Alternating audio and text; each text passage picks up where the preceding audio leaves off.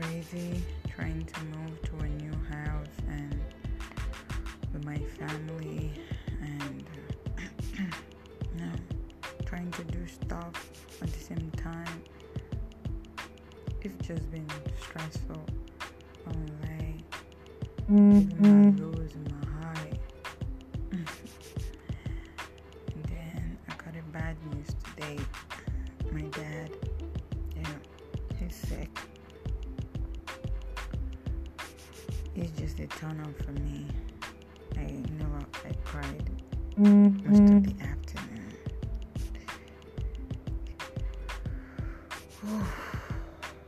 And then I don't know what to do because my story is a long one. It's a long one. I'd rather keep it to myself.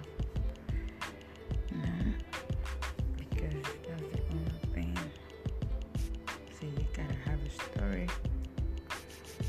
I lost my voice at the person. Because who am I to ask God what's up? They say you can have it all, but I want it all. Yeah, I just want it all. I want everything that I can do. They're just in my head. Sometimes I feel that I'm so useless. I can do nothing right. God, I just need you. I can't help myself. Like I'm going crazy. Sometimes I feel like I'm just gonna die. I just need to stop existing because I feel like I'm worthless. And I smile.